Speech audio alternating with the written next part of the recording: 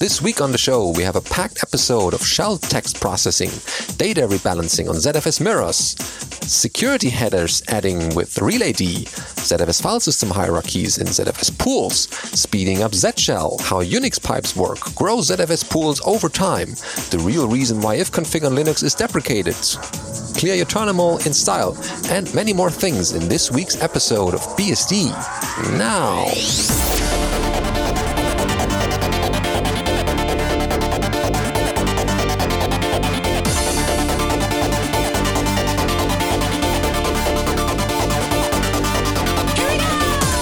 BSD Now, episode 344, Grains of Salt. Recorded for, April 1st, 2020. This is Benedikt Reuschling speaking, your co-host. And I'm Alan Jude. Yeah, we're doing things a little bit different today, or when the time we were recording this thing. But all the things that we have here in this episode are live and true. Trust us. All of these things are, of course, from the web, and you can never trust the web on April 1st. So, take your pick. The headlines have text processing in the shell for you today. So this is, the article is part of a self-published book project of Balthasar Rubelero and Etienne Rodu, who are ex-roommates and friends and are trying to empower the up-and-coming generation of developers and looking at some of the interesting Unix tools. So they're talking a bit about text processing in the shell. One of the things that makes the shell an invaluable tool is the amount of available text processing commands and the ability to easily pipe them one into the other to build complex text processing workflows. These commands can make it trivial to perform text and data analysis, to convert data between different formats, to filter specific lines, and so on. When working with text data, the philosophy is to break any complex problem into a set of smaller steps and then solve each of those using the specialized tool. So the examples in the chapter might be a little contrived at first, but this is by design. Each of these tools was designed to solve one small problem. They, however, become extremely powerful when you link them together. The pipe is your friend. Yep. So we can look at our first example here is cat. So if you cat a file, it prints out the content of the file. The general purpose of the cat command was cat multiple file names, and we concatenate them all together as if it was one big file. Or the head command, which takes the first 10 lines by default, or 5? I think it's 5, but could be mistaken. Some number of lines by default of the file, or with the -n flag, you can specify. In this example, they do head-n2 for metadata.csv, and they get the first and second line, the first one being the names of all the columns, and the second one being an example of the data. If they change the number, they will get that number of lines. And then there's the counterpart, tail.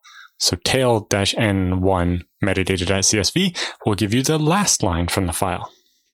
They also have other examples. For example, tail-n plus 42 can actually show you the 42nd and 43rd line of the file. Ah, cool. So it will start X lines through the file and print the rest and so on. It's 10 by default. And you can also do tail-f to continuously tail the file, including, as things are getting written to it, you can continue to see them. Yeah, also useful. And then there's, word count for counting how many words are in a file, or with -l, how many lines, or with -c, how many characters, or by default, all 3 of those. And then grep for picking out certain lines from a file and so on. Cut to choose certain columns or fields based on a delimiter. For example, with a CSV file, you can say, break columns on a comma and give me field number 1 or 2 or whatever. Paste command works the other way around, allowing you to combine things back together as if you would, basic cut or paste is the opposite of cut. There's always examples in this post. It's good to see the differences or the output. And they walk through awk and tr and fold and sed and lots of other options.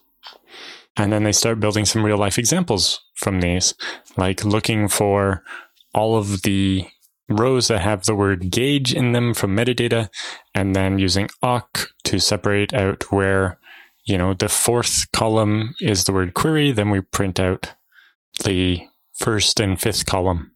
And we see that, the MySQL.performance deletes show per second or, whatever the units are and so on. Yeah, there are a lot of good examples in here. It's a good resource for somebody just starting out. So for beginners who have never used any combinations of commands or just want to know what these tools do with a quick example, that's a good lookup. All right, then we have rebalancing data on ZFS mirrors. That's one for you. Yep. So this is on Jim's blog. We have rebalancing data on ZFS mirrors. One of the questions that comes up from time to time, again, with ZFS is, how can I migrate my data to a pool on a few of my disks, then add the rest of the disks afterwards? If you just want to get data moved and don't care about balancing, you can just copy the data over, then add the new disks and be done with it. But I won't be distributed evenly across your different VDEVs. But don't fret though, it's actually pretty easy to rebalance a mirror. In the following example, we'll assume you've got 4 disks in a RAID array on an old machine and 2 disks available to copy the data to in the short term. So step 1, we create the new pool and copy your data to it. So he creates a new pool called temp, consisting of a mirror of 2 disks. And we copy the data to it, and he does a scrub here. Then, when he's done, he breaks the mirror and creates a new pool. So he uses zpool detach to take one of the 2 disks out of the pool. So now your pool temp is down to a single disk VDEV, and you've freed up one of its original disks. You've also got a known good copy of all your data on disk 0, and you verified that it's good by doing a scrub before you did the split, or the detach. So now you create a new pool called tank with that one disk from the old mirror by itself, not as part of a mirror, then a mirror of disk 2 and 3, and another mirror of disk 4 and 5. So now you have this slightly wonky pool of an individual disk and then 2 other sets of mirrors. Now you can copy all your data from the temp pool to that new pool that is 2.5 mirrors. Once you've copied all the data, do a scrub again to make sure everything's fine. Then you can destroy the temporary pool because you don't need 2 copies of your data. And then at the very end, you can use zpool attach tank disk 0 to disk 1, and that will upgrade that one single device back into a mirror, and you'll end up with a pool that is 3 sets of mirrors. Oh, nice. Yeah, that's a lot nicer than some of the ways I've done things in the past. Yeah. Well, it's a start. It's a way of doing it. Would you do the double scrubs at the beginning and at the end of the operation? Well, so you did a scrub before you detach the one disk from your mirror set on the temp pool so that you make sure that both copies of the mirror are good. Because once you split it, there's no redundancy. So if the data on disk 0 had a checksum error in it, you wouldn't be able to recover. Right, yeah. So that's why you did the scrub first. And then, so each time after you copy the data to a pool, you do a scrub to make sure all the disks are right before you do the next step. Mm-hmm. So you don't lose any data or there's no changes. Yes, just so that you can be sure. Yeah, that's good practice. Okay, so that you know, you can always expand ZFS this way and rebalance data in case you are unbalanced at the moment.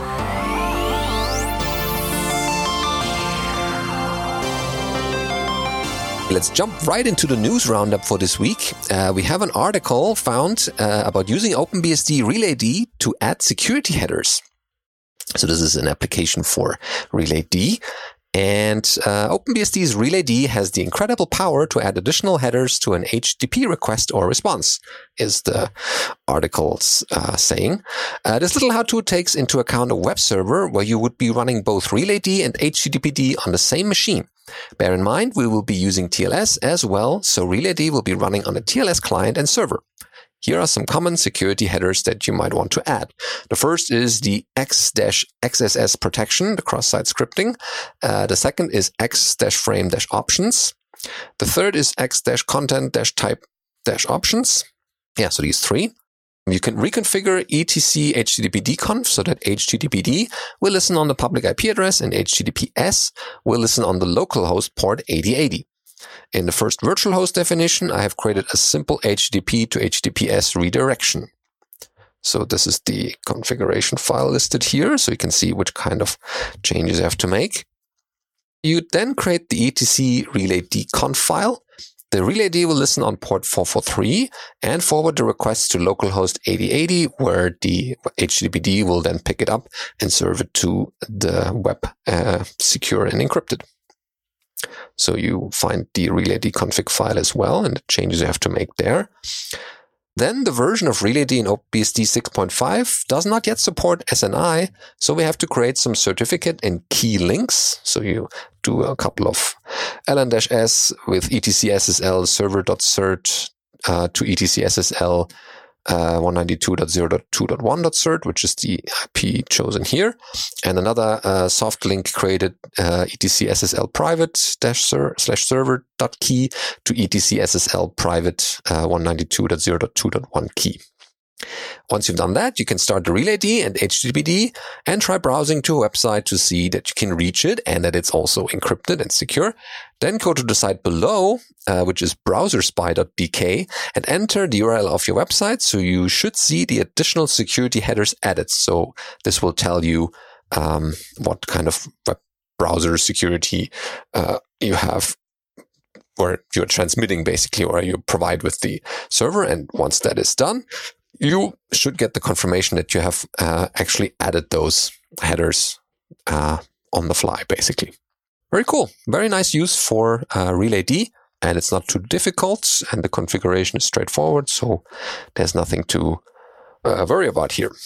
This show is very nicely filled with ZFS goodness. The next one is how we set up our ZFS file system hierarchy in our ZFS pools from our very often featured Chris Seibenman. Yes, so it says our long-standing practice here has been predating to before the first generation of our ZFS file servers is that we have two main sorts of file systems. We have home directories, or home dir file systems, and then we have work directories, or work dir file systems. Home dir file systems are called /h/NNN for some 3 letters, and work directories are /w/NNN. The 3 letters is a unique across all the different sorts of file systems. Users are encouraged to put as much stuff as possible into work dirs and have as many of them as they want, which matter a lot more in the days when we had Solaris Disk Suite and we had fixed sized file systems.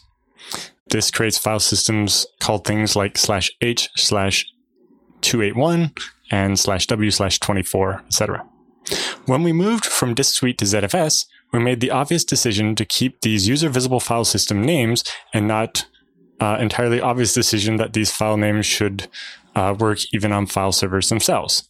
This means using the ZFS mount point property to set the mount point of all ZFS home dirs and work dir file systems, which works and worked fine. However, this raised another question of what the actual file system name inside the ZFS pool should look like, since it's no longer going to be reflected by the mount point. There are a number of plausible answers here. For example, because our NNN numbers are unique, we could have made all file systems simply be pool / the NNN number. However, for various reasons, we decided that the ZFS pool file system should reflect the full name of the file system. So pool /h/281 instead of just pool /281. Because among other things, we felt that it was easier to manage and work with. This created the next problem, which is that if you have a ZFS file system of pool /h/281, pool /h has to exist in some form. I suppose that we could have made these just be subdirectories of the root of the pool, but instead we decided to have them be empty and unmounted file systems that are used only as a container. Kind of like if you do ZFS create-p, which works similar to mkdir/p. It'll create all the parents necessary to create that directory. We create these in every pool as part of our pool setup automation, and then we can make, for example, fs11-demo/01/h/2h1 or 281, which can be mounted everywhere as /h/281. Making these be real ZFS file systems means that we can have properties that are inherited by their children. So you can have, a set of properties that apply to all home directories and a different set for all work directories. This theoretically enables us to apply some ZFS properties only to home directories or work directories and not necessarily the whole pool, and is also useful for things like quotas. As long as you don't set the read-only option to on for all the home directories, then it should be fine. Unless you really want to get on the nerves of your users. Yeah, I like the idea of having it called like /h instead of /home. So it's less typing, although it's not too much, but hey, it's shorter in the output. Okay, so that's the ZFS setup from Chris Seiberman.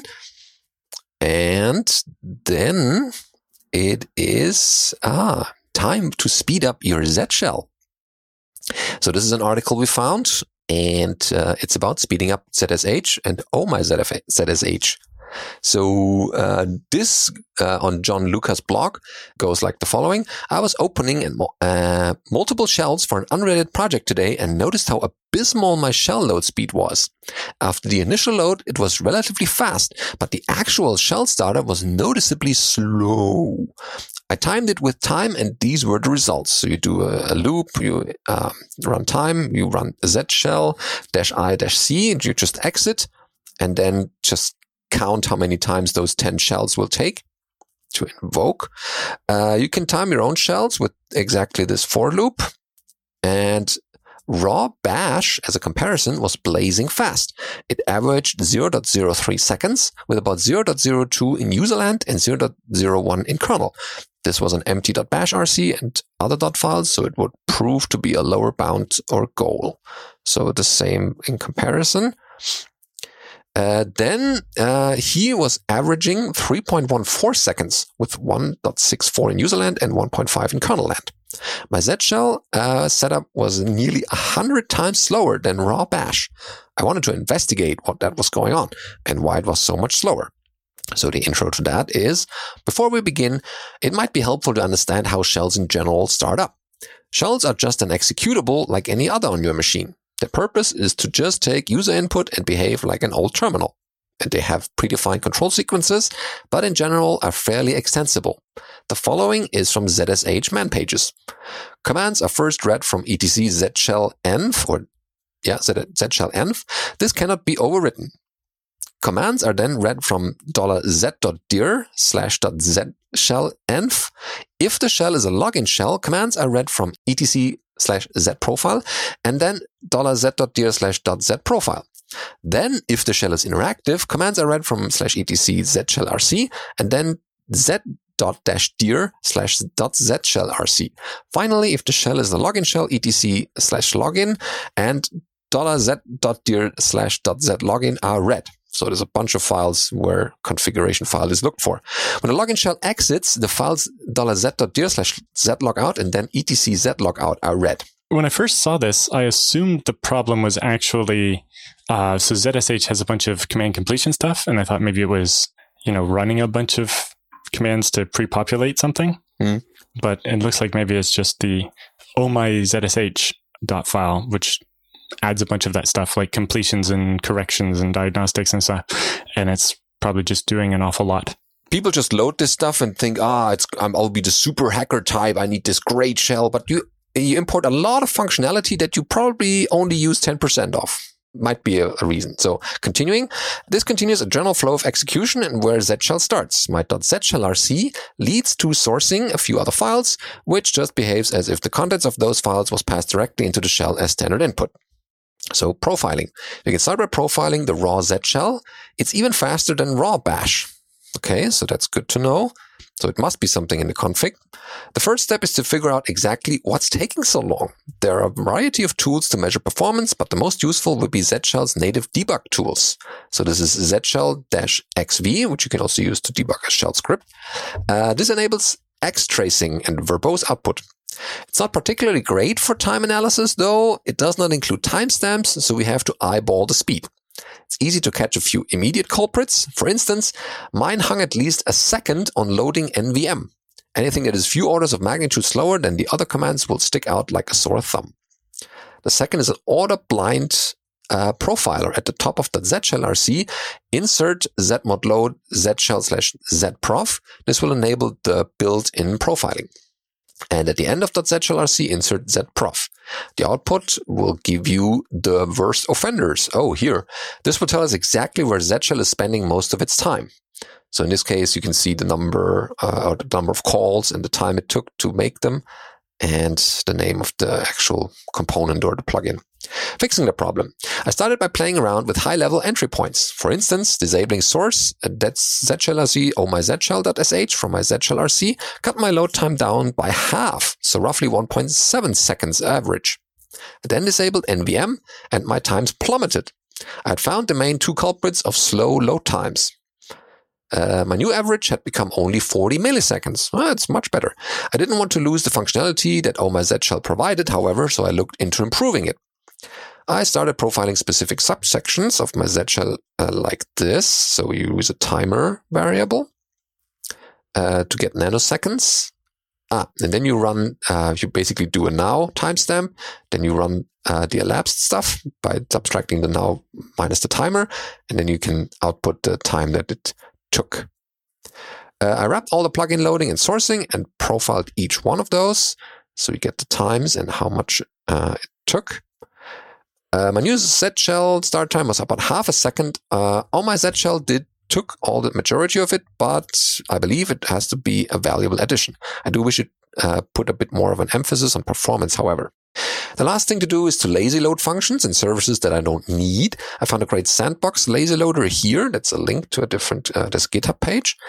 That was useful for nvm/rvm, and any command invocation of nvm from terminal, script or otherwise still succeeds. It just gets lazy loaded the first time it's invoked. Yeah, that's what you want to have. So the observations here is, myzshell is great and provides a lot of functionality, but it comes at a fairly heavy cost. As you can see above, its overhead accounts for nearly 70% of my load time. There's one other thing to note. myzshell provides a built-in function vcs_info to provide information about the version control status of the current working directory. However, this is quite slow. For the actual zshell git repo, it takes about 200 milliseconds to parse. In large projects with heavy Git history, this will hang your prompt return time for seconds. No one wants that. This won't necessarily impact shell start time, but it will impact the amount of time it takes to actually display the prompt when navigating within a VCS belonging directory.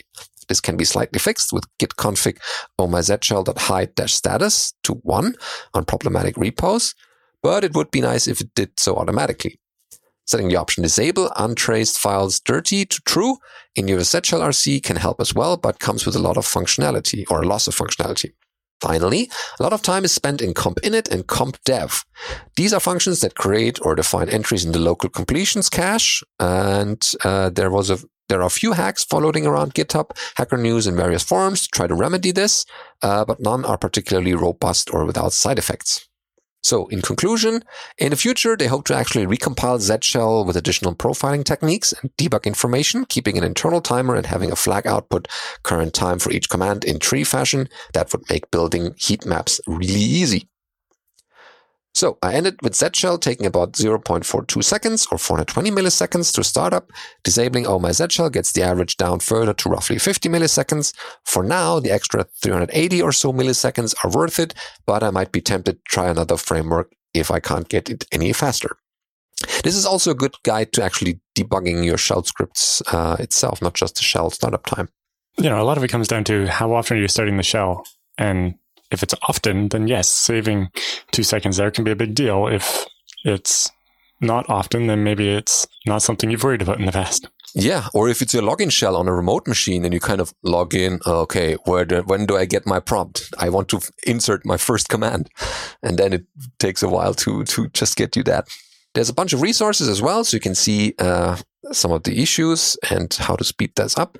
So definitely check this out. And if you're not using zshell, of course, then this is not too particularly interesting, but you might as well take a look. Next, we ask the questions, how do Unix pipes work? Yeah, so this is a post by Vergrad Stikavaka. So pipes are cool. We saw how handy they were in a previous blog post, which you can read there. Let's look at a typical way to use pipe operator. We have some output, and we want to look at the first line of the output. So he downloads a long book by Dostoevsky and runs word count-l on it and sees, there are 36,484 lines. If we cat this file, it will print the entire file to the terminal. That takes a noticeable amount of time to finish. Now let's just look at the first 2 lines. So he cats the file and then pipe head-n2, and it prints only the first 2 lines. Now it's done instantaneously. It seems that the cat operation terminates when head is done. Yes, because cat is outputting to the pipe. Once head is done, it closes it, and cat's like, well, the pipe's closed. I can't do anything. I might as well quit. And it says, of course, head-n2 only needs 2 lines of input to output, and that's what it's supposed to output. So how does cat know to stop when head is finished? In this blog post, we're going to learn a bit about how pipes actually work and write a small cat program in Python and Go. So another one, they're looking at it in the other direction. Processes in a pipeline are started simultaneously. So we see like sleep for 100, pipe head. And we see that both sleep and head are started at the same time. From the Unix manual page on pipes, we learn that if we pipe process 1 into process 2, the second process will wait or block until it receives input. Furthermore, if process 2 is finished, it closes its end of the pipe. This will cause a SIG pipe signal to be sent to process 1, which might decide that means it should exit. So, writing a cat clone in Python. So let's try to write a simple cat clone that mimics this behavior. Instead of reading from files, let's read from standard input. That means we should be able to pipe into the program as well. In Python, standard input is part of sys.stdin. So they import the sys library and do for each line in sys.standardin, print that line. This behaves the same as the regular cat command if we pipe into it. So they cat the text file, pipe into python cat.py, and it prints out all the lines. But does it also stop when we pipe it into head? So we do cat the file, pipe into python cat.py, and then pipe that into head-n2. What we get are the first 2 lines, and then a Python backtrace saying, hey, you're trying to write to a pipe that's closed now, and it throws an error. We see that we get an error, broken pipe error, but if we look closely at the output here, we see that it's printed twice. We can try to catch the error with a try except block, and now we only get the second part of the error output. We see exception trying to write to a broken pipe. So as you know that a terminated process on the right side of the pipe sends a SIG pipe when it's done, maybe this means that the signal isn't handled properly. Indeed, a quick search leads us to a section on the Python documentation, namely a note on SIG pipe. It gives a recipe for handling it. So they add some of this code here, and it looks like in the event of a broken pipe error, they actually open dev null and replace their standard out file descriptor with dev null. And now it works as expected. Cat file, pipe, Python, pipe head, and it prints just the 2 lines. Nice. And then they do the same thing in Go, again, slightly differently, but helps you understand what's actually happening. Ah, yes. Yeah. Very cool. Yeah. So this is pipes functionality. And this is the second time we feature Chris Seiberman on the show today. The post goes, what do we do to enable us to grow our ZFS pools over time? So he says, in an earlier entry on why ZFS isn't good at growing and reshaping pools, I mentioned that we go to quite some lengths in our ZFS environment to be able to incrementally expand our pools. Today, I want to put together all of the pieces of that in one place and discuss that at length. Our big constraint is that not only do we need to add space to pools over time, but we have a fairly large number of pools, and which pools will have space added to them is unpredictable. We need a solution to pool expansion that leaves us with as much flexibility as possible for as long as possible. This pretty much requires being able to expand pools in relatively small increments of space. The first thing we do, or rather don't do, is that we don't use RAID Z. RAID Z is potentially attractive on SSDs, where the RAID Z read issues have much less impact. But since you can't expand a RAID Z VDEV, the minimum expansion for a pool using RAID Z is at least 3 or 4 separate disks to make a new RAID Z VDEV. And in practice, you'd normally want to use more than that to reduce the RAID Z overhead. Because a 4-disk RAID Z2 is basically the same as a pair of mirrors with slightly more redundancy, but more awkward management and some overhead. This requires adding relatively large blocks of space at once, which isn't feasible for us. So we have to do ZFS mirrors instead to get more space-efficient RAID Z. Or instead of the more space-efficient RAID Z. It says a RAID Z2 VDEV is also potentially more resilient than a bunch of mirror VDEVs because you can lose any arbitrary 2 disks instead of only one from each pair. However, plain mirroring of whole disks would still not work for us because that means growing by relatively large amounts of space at a time and strongly limits how many pools you can put on a single file server. To enable growing pools by smaller increments of space than a whole disk, we partition all of our disks into smaller chunks. Currently, 4 chunks on a 2 terabyte disk, and then do ZFS mirror VDEVs using chunks instead of whole disks. This is not how you'd normally supposed to set up ZFS pools, and on our older file servers using hard drives over iSCSI, it caused visible performance problems if a pool ever had 2 chunks from the same physical disk. Fortunately, these seem to have gone with our new SSD-based file servers. Even with all of this, we can't necessarily let people expand existing pools by a lot of space, because the file server their pool is on may not have enough free space left, especially if we want other pools on that file server to still be able to expand. When people buy enough space at once, we generally wind up starting another ZFS pool on a different file server, which somewhat cuts against the space flexibility that ZFS offers. People may not have to decide up front how much space they want their file system to have, but they may have to figure out which pool a new file system should go onto and then balance usage across all the different pools.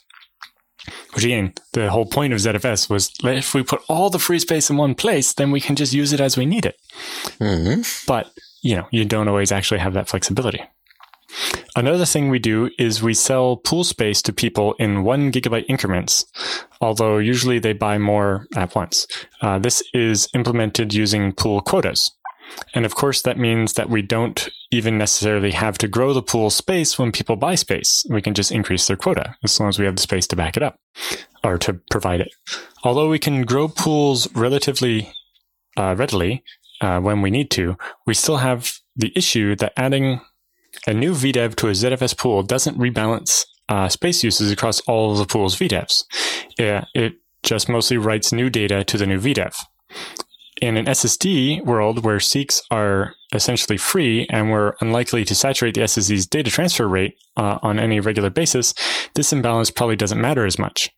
It does make me wonder if nearly full VDEVs actually interact badly with ZFS's issues with the coming near to full quotas, and a follow-up to that. Yeah, this is definitely an interesting way of growing. Yeah, there must be more process reasons behind the reason they're doing it that way. But it sounds like they have multiple pools on a file server and using chunks of the hard drive, and they're conserving some of the space on the hard drive to be able to expand any one of those pools at some point. Yeah. Which I suppose makes sense, although it's like, what if you just made it all one big pool? But sometimes it comes down to you need to be able to guarantee a certain level of performance, or that a heavy load on pool A isn't going to impact pool B very much. Yeah, different use cases for different pools. Then we jump a little bit into Linux land today, because many of the BSDs are asking, why was ifconfig on Linux deprecated? And this is a comparison on the blog.farhan.codes. It's a Linux maintains bugs. The real reason ifconfig on Linux is deprecated. So in my first installment of FreeBSD versus Linux, I will discuss underlying reasons for why Linux moved away from ifconfig to IP. In the past, when people said, Linux is a kernel, not an operating system, I knew that was true, but I always thought it was a rather pedantic criticism. Of course, no one runs just the Linux kernel, you run a distribution of Linux. But after reviewing userland code, I understand that significant drawbacks to developing just a kernel in isolation from the rest of the system. Let's say a userland program wants to request an object from the kernel. Kernel structure might be something like this. So you have a struct foo with a size t size, a character array called name with the size of 20, and then you have an integer value. Okay, so on POSIX systems, a typical way to communicate with the kernel is to open a file descriptor to the appropriate system and send an ioctl with a pointer to where the kernel should store the responding data. FreeBSD might perform this task as follows. So you have struct foo x, you instantiate the structure, and then you do ioctl with the file descriptor, and then you do command _ request _ foo, and then a pointer to x, to the struct you just instantiated. Linux should do the same, and to be fair, it typically does. This manifests as software source that requires Linux kernel headers. But because userland tools are maintained independently of the kernel and sometimes are even explicitly written to be cross-platform, they typically maintain their own copy of data structures and macros independent of the Linux source tree. So far, so good. This might even produce the exact same binary output. But what happens if the kernel structure or behavior changes? This could be due to a bug fix, an added feature, or an optimization. Either way, the structure may change. On FreeBSD, this is not a problem. They update the kernel and userland tools in tandem. In fact, because both the kernel and userland application are in the same source tree, they can even share the same header files. For third-party userland applications, FreeBSD provides highly stable libraries that do all the kernel interactions, such as lib802.11. It's worth noting that OpenBSD and NetBSD do not have these libraries because the kernel interface itself is highly stable anyway. FreeBSD even provides a compat layer in the rare cases that an older binary fails to run on modern versions of FreeBSD. Conversely, on Linux, because the kernel and the rest of the operating system are not developed in tandem, this means updating or fixing a kernel struct would almost guarantee to break a downstream application. The only way to prevent this would be to conduct regular, massively coordinated updates to system utilities when the kernel changes, and properly version applications for specific kernel releases. Quite a Herculean endeavor. This also explains why SystemTap, one of Linux's main answers to dtrace, does not work on Ubuntu. Yeah, trying to coordinate this would be almost impossible in Linux because, CentOS is like, well, we're using this 3.10 kernel, and Ubuntu is like, we're using this other kernel, and they're massively different, but we're all trying to use the same GNU software, but we're all using different versions of it too. And yeah, if you've ever dealt with like the dependency hell of Ruby, that's what you would get if they didn't do this slightly weird thing they do on Linux. Oh, and here goes the next thing. Also, Linux can never have an equivalent of lib802.11 because there's no single standard library set. Even for the standard C library set, Linux has glibc, usclibc, diatlibc, bionic, and musl. Rather than guessing the underlying C library implementation or falling into dependency hell, applications default to the most low-level implementation or their requested functionality. Some tools, such as ifconfig, resort to just reading from the /proc file system. And Linux's solution to this problem was to create a policy of never breaking userland applications. This means userland interfaces to the Linux kernel never change under any circumstances, and even if they malfunction and have known bugs. That is worth reiterating, Linux maintains known bugs and actively refuses to fix them. In fact, if you attempt to fix them, Linus will curse at you as manifested in this email. There's a link here from the Linux kernel. Yeah, so in Linux, you'll often end up seeing system calls and ioctls with like 2 or 3 on the end of it, or 4 or more, just because they would make a new interface and leave the old one so the old applications would work, and they'd make the new one that doesn't have the problem. But, you only want to do that every so often. Otherwise, you just end up with, you want to call that number 17, which gets a bit ridiculous. What's the highest number at the moment? Yeah. And this leads back to the topic. Have you ever wondered why nearly every distribution deprecated ifconfig, a standard networking tool dating back to classic Unix? When Linux first implemented multiple IPv4 addresses on the same physical interface, it did so by cloning the interface in software and assigning each clone a unique IPv4 address. For example, ETH0 could be cloned with ETH0:1, ETH0:2, etc. From a programmatics perspective, ETH0 still only had one IPv4 address. As time passed and developers updated the kernel, it allowed users to assign multiple IPv4 addresses directly to the same interface, bypassing the need for cloning. But Linux's API has not changed. It still only returns a single legacy IPv4 address per interface. An interface should have multiple IPv4 addresses, but ifconfig will still only report a single address. In other words, and it currently stands, ifconfig lies to you. I do not fully understand they did not just update ifconfig. Random IRC rumors say there was a failed attempt due to ifconfig's convoluted codebase, but for whatever reason, this leads to the completely new tool IP. By contrast, FreeBSD just updated their ifconfig in tandem with any kernel updates, and there was no problems. Simple. This also explains why Linux has multiple tools for seemingly highly correlated network tasks. Rather than working together to create a consolidated tool, Linux has IW, IWconfig, and BRCTL, etc. Whereas FreeBSD just has different drivers for its ifconfig implementation.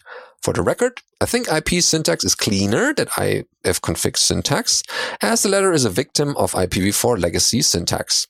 If both tools work just fine, it might be worth having ifconfig for legacy scripts during a transition period, but making IP the future. That would be perfectly fine, but it would be the ideal if both tools just worked, rather than needing to abandon the tool because it is broken. Yeah, like it seems the solution would have been make a new syscall or a new file /proc that has the new many addresses per interface set up, and make a new version of ifconfig that uses that, leaves the old interface there, so old versions of ifconfig can still work with the newer kernel, but newer versions of ifconfig will also work. But apparently not. Yeah, software maintenance is one big trouble nowadays. It might be easy to write the software, but maintaining it over the years, that's a different story. Yeah. The next one is a bit more for the eye candy folks. Clear your terminal in style. If you're someone who likes to habitually clear their terminal, sometimes you want a little excitement in your life. Here's a way to do just that. So the first one is to get a % chance to run a command. This post revolves around the idea of giving a command some % chance of running. While the topic at hand is not serious, this simple technique has potential in your scripts. Note that this only works in Bash. They just take the number or the variable random, which is automatically assigned to a random number in some small range, modulus it by 10. So basically, what's the remainder when you divide this by 10? And if it is 0, then it does this, and otherwise it does that. This gives you a 1 in 10 chance of running do this, and a 9 in 10 chance of running do that. You could omit the or do that and just have a 10% chance of do this and nothing else.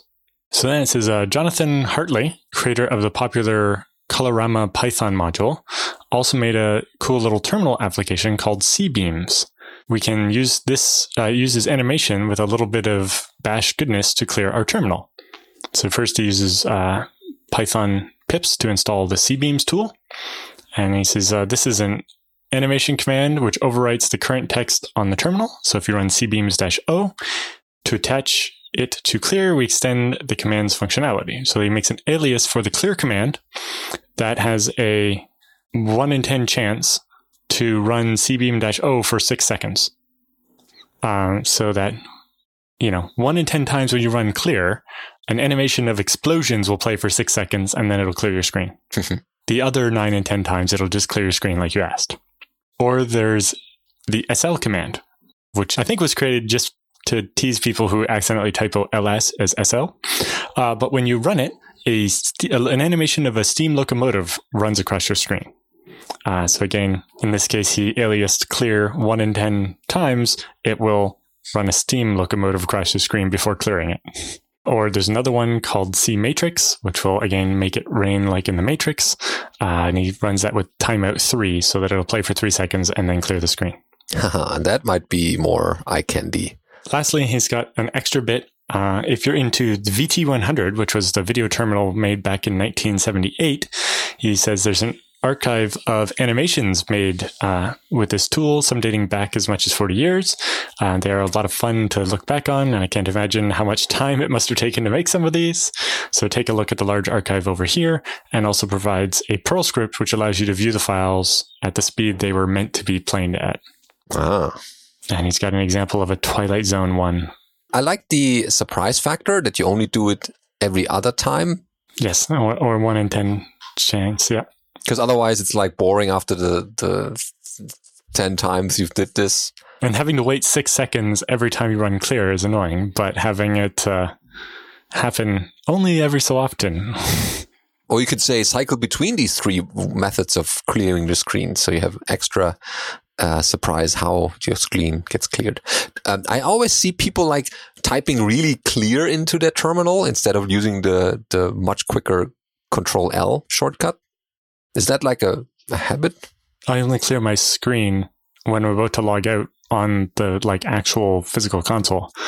In general, I want what was on my screen to still be there. It's like I was reading. It's like the most annoying default feature on Linux is when you exit a man page, it clears the screen. Yes, that's bad. Or it doesn't actually clear the screen, but it erases the man page. And it's like, I was reading that. It's like, I read the man page, I scrolled to the section I wanted, and it has the example, which I'm about to do something with on the command line, and you've made it disappear from my screen, and I'm very upset now. Yeah. That was the error message I was looking up. So, yeah. Definitely check out those screen saving styles and maybe surprise your colleagues sitting next to you with a little bit of eye candy next time.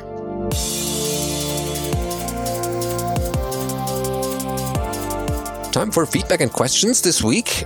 Many of the things that you send to us at feedback@bsdnow.tv will end up in a future episode, whether it's a question, some show feedback, or something else you might want to know from us. This is the way to get in touch with us. So 3 people did that. The first is Guy with AMD GPU help. I guess he's requesting help, not having help for us. No, it looks like he's actually helping. Oh, okay. Even better. So we don't have to do all the work. So subject is the AMD GPU driver install. So first of all, it's like a how-to. It's a mini tutorial. Better safe than sorry. Create backups for config files. Always good to do. Yeah, so it's backing up rc.conf and loader.conf and creating a ZFS boot environment so you can always go back. And it says the driver requires users to be in the video group so that they can actually access /dev/video. So they actually want to do pw group mod video -m whatever your user is, and now they'll be in the the video group and be able to access the video card. As it says here, yes. Also having them in the wheel group is very useful because then they can use SU to get root access and so on. And the other one you might want on like a laptop is the operator group, which lets you do things like reboot and power off without having to be root. Once those are in place, you can install the AMD GPU driver. So package install drm-kmod and add AMD GPU to the KLD list in your rc.conf. The line running cap mkdb on rc.conf doesn't make sense. rc.conf isn't a database. A bunch of the other files are, like login.conf and the password file, but rc.conf is not. Anyway, then he's saying set the initial console resolution. The keywords and tricky phases are located in the VT man page. Setting the default to 1024 by 768 will work on the majority of cards. So you can see he's in his loader.conf. He has kern.vt.fb, which is frame buffer, and the default mode set to 1024 by 768. And then it also talks about optionally disabling syscons, although I think if you have VT, you won't need that. And then reboot, and it says the system console buffer is off, so only random noise or sparkles will be on screen until the video driver is actually loaded. If screen is good, then you can continue in not going back and trying again. You can, change to a higher resolution or whatever. If you're looking at your D message, you can get a list of the available resolutions and so on. Mm-hmm. And you see, like he, for example, found that he could set his to kern.vt.fb.modes for HDMI-A-1 to 1920 by 1080. Ah. And then when X takes over, the full resolution of the monitor and the video card will be available. Oh, cool. This is pretty straightforward. Mm-hmm. Thanks, Guy, for sending that in. ML Schroyer 13 is next with VLANs and jails.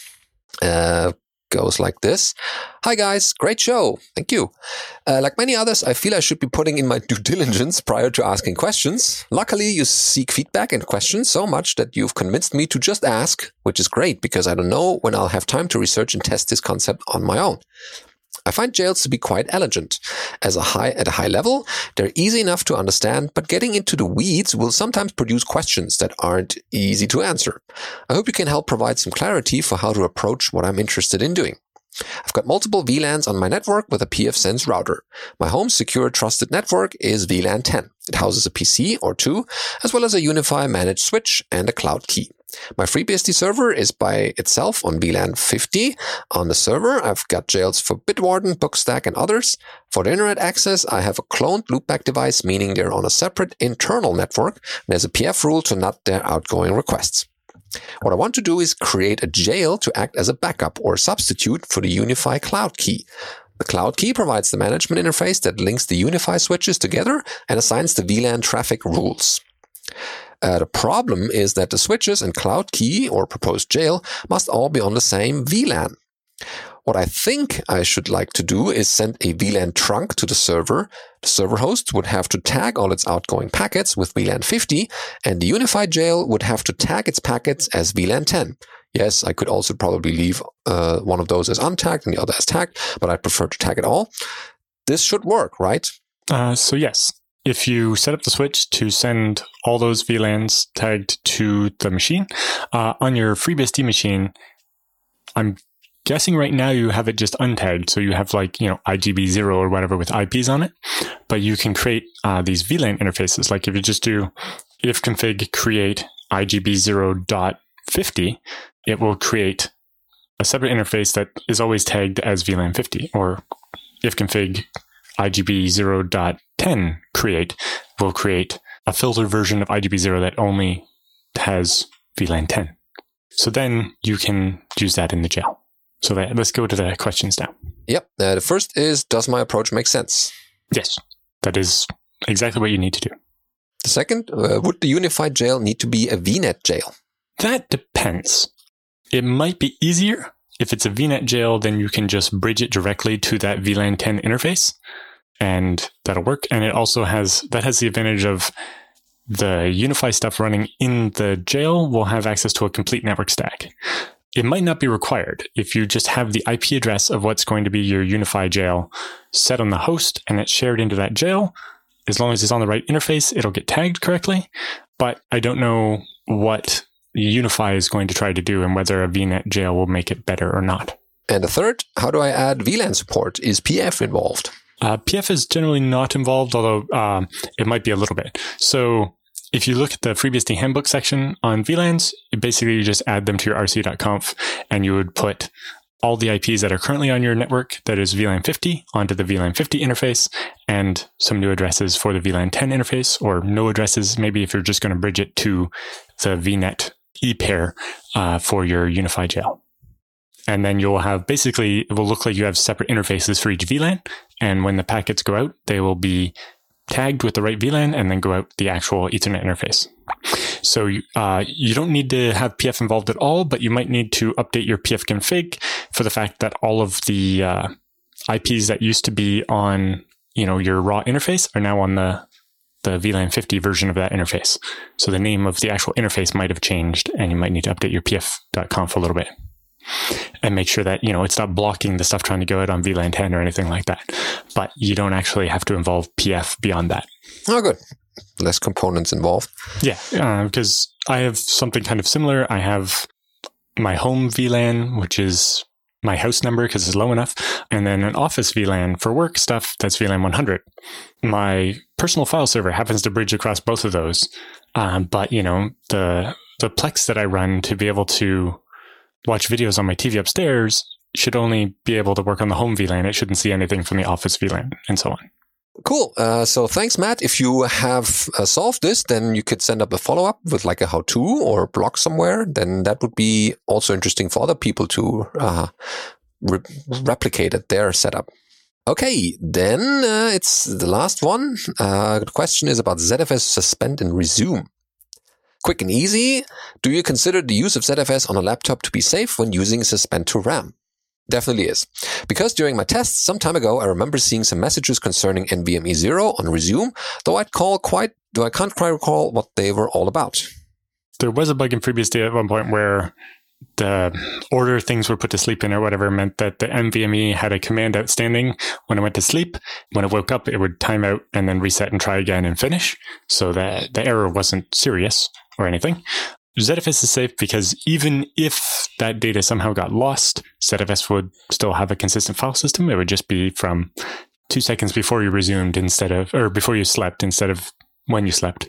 But most of the time, it's going to be able to, that's still going to be in RAM and will get written out properly when it comes back up.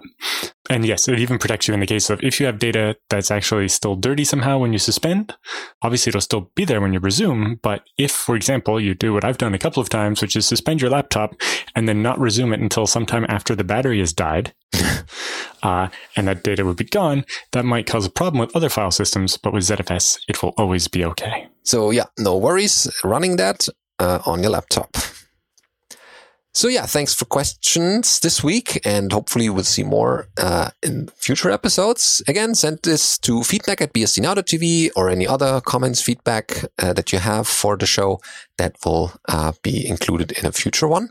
Thanks for listening, and keep safe, keep healthy, and see you next time.